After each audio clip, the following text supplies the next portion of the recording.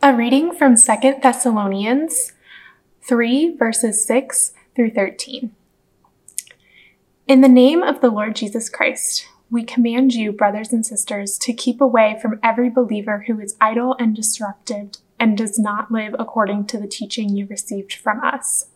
For you yourselves know how you ought to follow our example. We were not idle when we were with you, nor did we eat anyone's food without paying for it. On the contrary, we worked night and day, laboring and toiling so that we would not be a burden to any of you.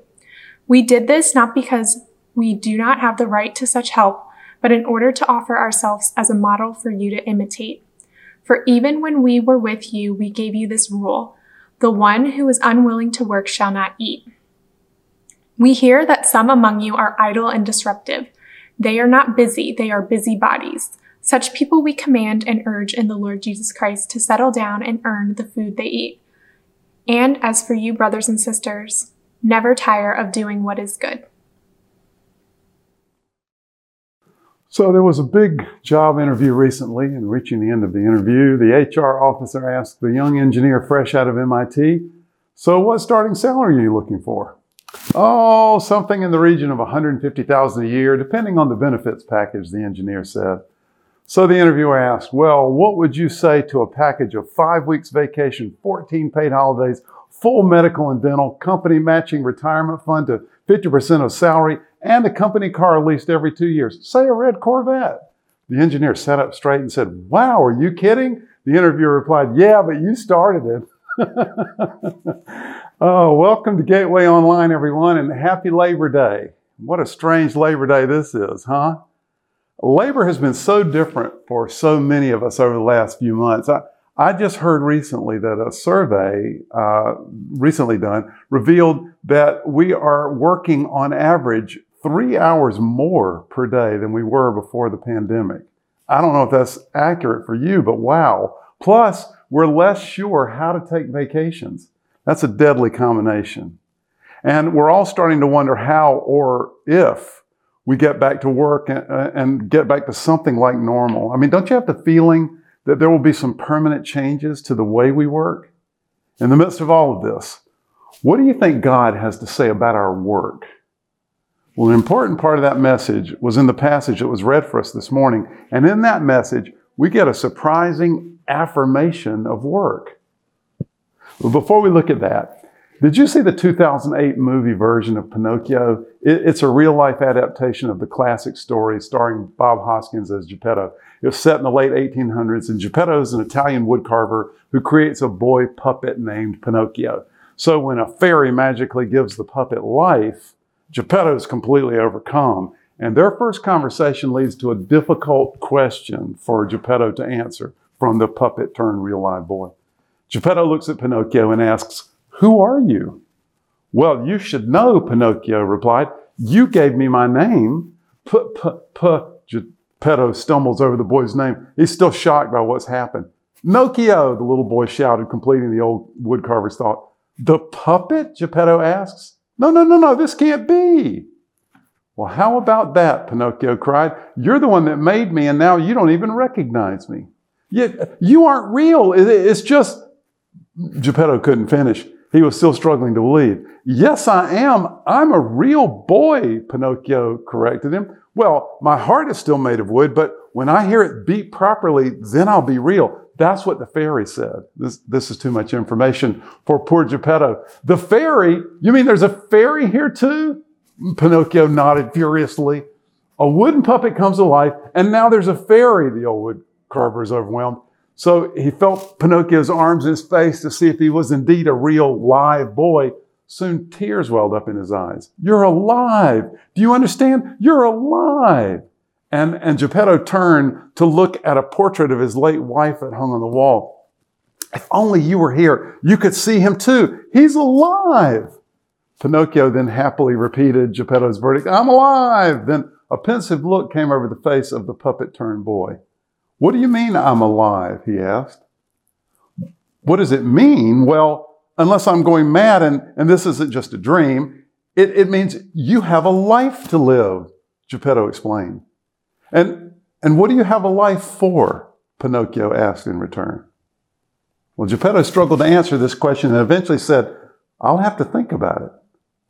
Well, we're going to look today at a section from 2 Thessalonians and find a somewhat surprisingly, at least a part of the answer to Pinocchio's question, what do we have a life for, is somewhat surprisingly is that we have a life so that we can work.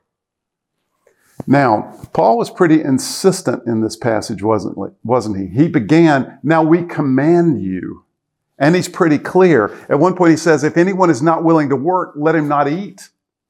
So on Labor Day 2020, there are 2 points about work that God makes from this passage that we should not miss. Point number 1, it is essential that all of us contribute. So all of us must work.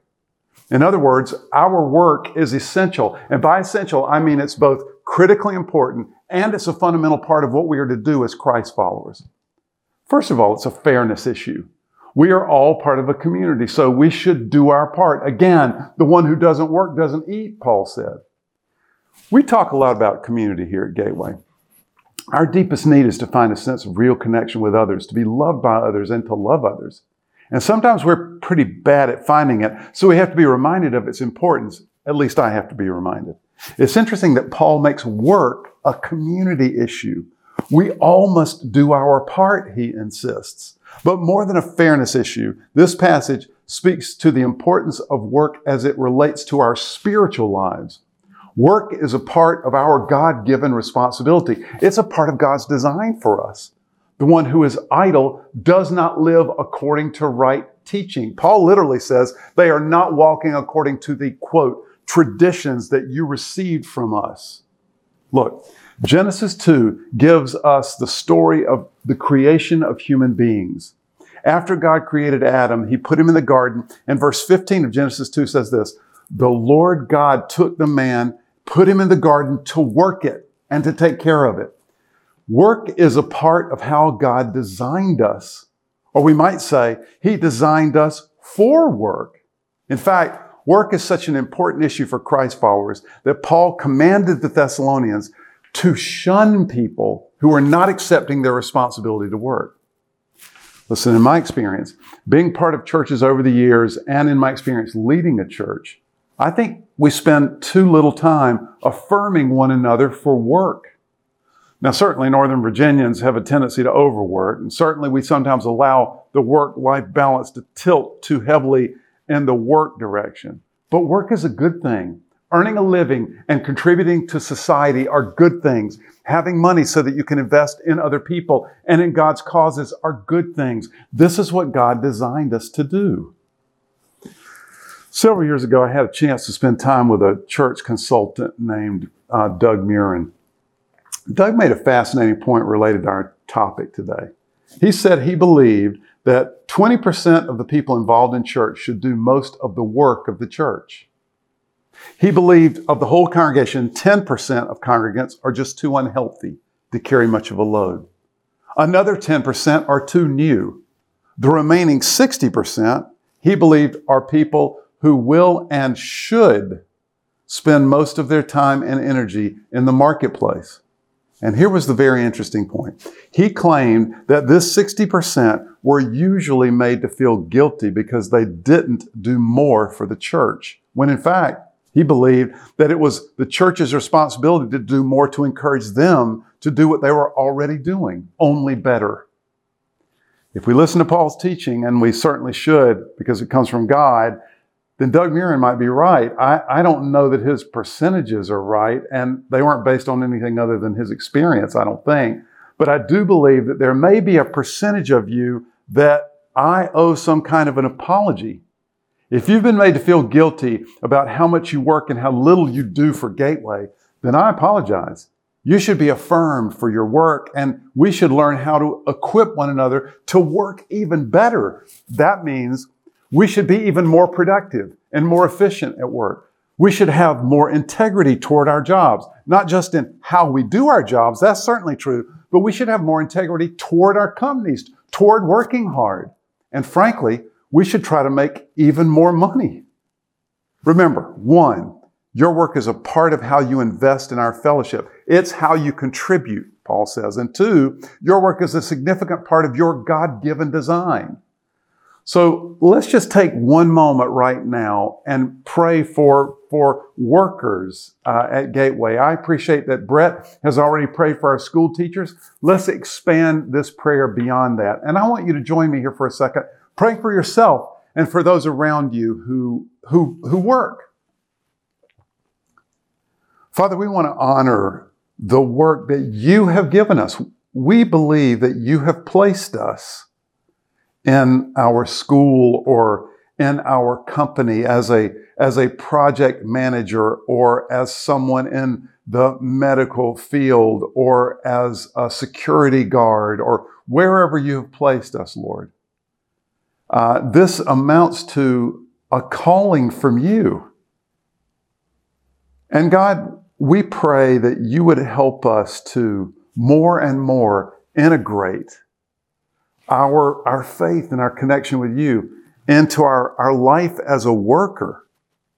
I also pray, Lord, that you would grow our self-discipline and increase our integrity in how we do work and also in how we represent our company. Father, make us more productive, make us more efficient.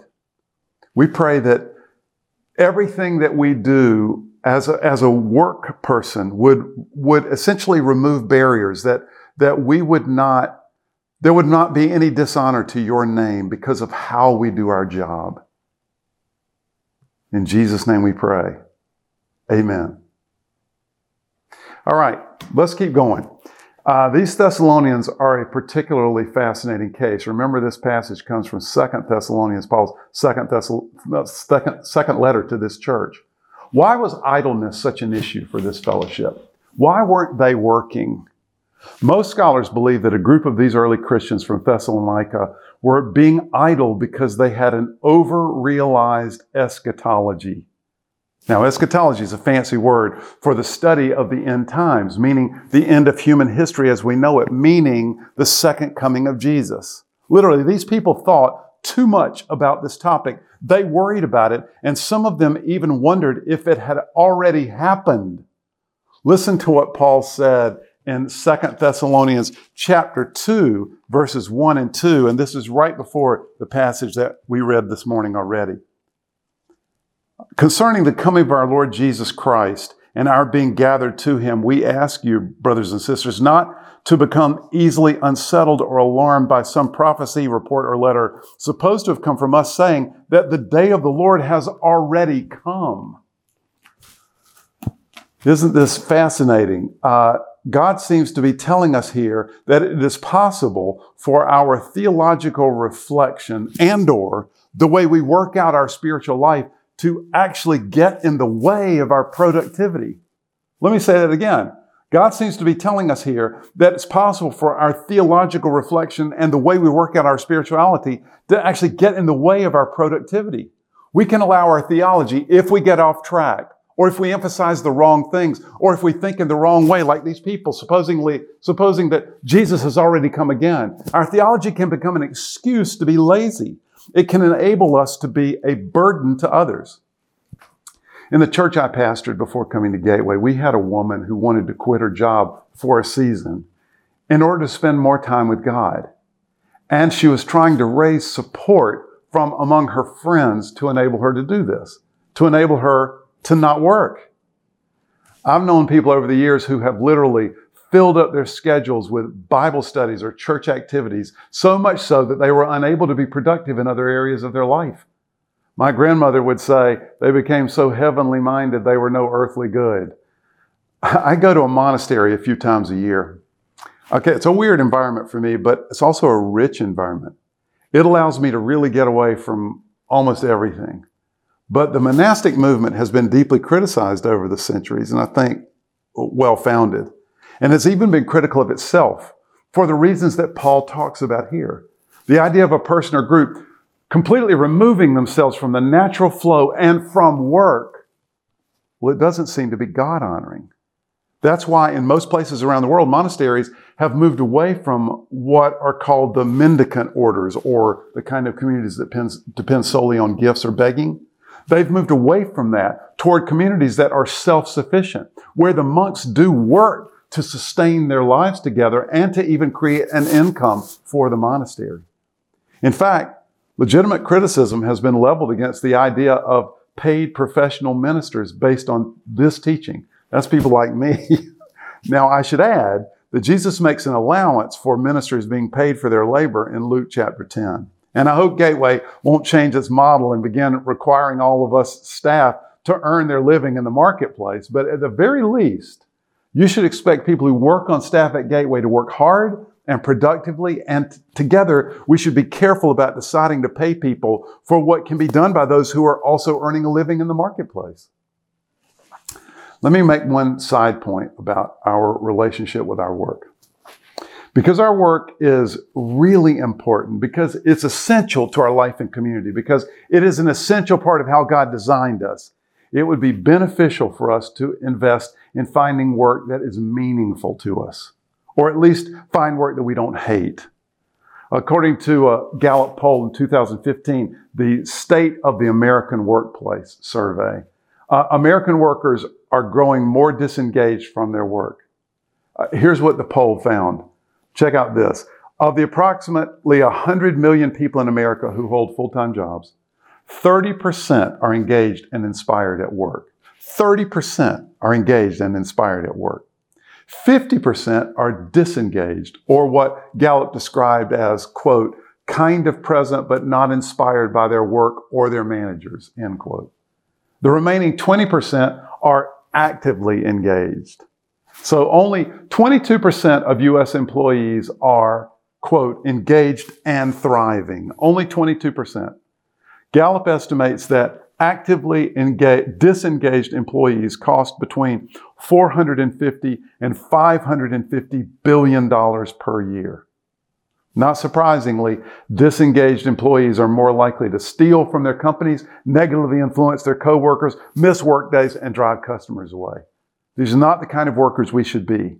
If you're disengaged and dissatisfied at work, that's beyond the scope of our comments this morning, but we should acknowledge that that's a big deal because your work is essential. It's not unimportant if you hate your work or if you feel disengaged. So point number one, it is essential that all of us contribute, so all of us must work. This is a spiritual matter. All right, as we said, Paul has another critically important point to make. Point number two, work also facilitates our ministry. Work facilitates our ministry.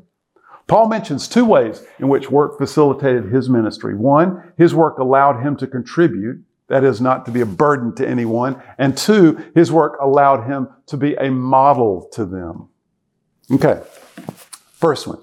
Paul's work and ours facilitates our ministry because it allows us to positively contribute. We are not a burden to anyone. Check out the second part of verse 7 and verse 8 from the passage. We were not idle when we were with you, Paul said, nor did we eat anyone's bread without paying for it. But with toil and labor, we worked night and day, that we might not be a burden to any of you. Paul worked so as not to be a burden to anyone. He did not want anything to stand as an impediment to the Thessalonians hearing the message of the love of God expressed in Jesus Christ. Hey, you know, that Paul is kind of a freeloader. He did not want anyone to think anything like that. He wanted nothing between his influence and their hearts. He makes this point even more clearly in his first letter to them. Listen to this. But we were gentle among you, like a nursing mother taking care of her own children. So, being affectionately desirous of you, we were ready to share with you not only the gospel of God, but also our own selves, because you had become very dear to us. For you remember, brothers, our labor and toil. We worked night and day that we might not be a burden to any of you while we proclaimed to you the gospel of God. Well, the same is true for you. Through your work, you make a contribution to society at large and to our fellowship. Because of your work, you are not a burden. This means you can communicate God's love to others in a way that is unencumbered. So first of all, our work facilitates our ministry because it allows us to positively contribute. But secondly, Paul's work facilitated his ministry, and ours does as well, because it enabled him to be a model to the Thessalonians. Chapter 3, verses 7 through 9. Check this out again. For you yourselves know how you ought to imitate us, because we were not idle when we were with you, nor did we eat anyone's bread without paying for it, but with toil and labor we worked night and day, that we might not be a burden to any of you. And now let's add this. It was not because we do not have that right, but to give you in ourselves an example to imitate. Now, you may be thinking, I'm not like Paul. I'm not some missionary in some foreign country. I'm just a project manager. But that's where you're wrong. You are a missionary. You're a missionary to a culture that is self-reliant and sick with the cancer of materialism. Look, many of your coworkers really believe that they will be content and fulfilled if they can just achieve the right arrangement of comfort and pleasurable circumstances. That's it. They'll be completely happy then if only their circumstances would change a little bit here and a little bit there. This thought may not be front and center, but it's just under the surface. And it's a fool's errand, isn't it? Our circumstances will never perfectly align. And even if they could, we don't control that. And that's not the problem anyway. So you are a missionary to a culture that really believes this insidious delusion that if we could just rightly arrange our circumstances, then all would be well. God has parachuted you into the middle of that culture and asked you to serve and to encourage and to demonstrate. Your work is your cover. It allows you to be a model to others. Your work gives you credibility. It allows you to say, hey, I'm just like you, but I have this hope in me. It's different. I have this peace in me that doesn't depend on my circumstances. I'm just like you. I've got the same kind of bills. I've got the same kind of pressures, the same kind of distractions, but there's something that keeps me centered. There's something that both keeps my head just above the worry line on the one hand and that prevents me from abdicating or giving up on the other. Can I tell you what that something is? Your work gives you the opportunity to give that speech or something like it. In this way, your work facilitates your ministry. So go do it.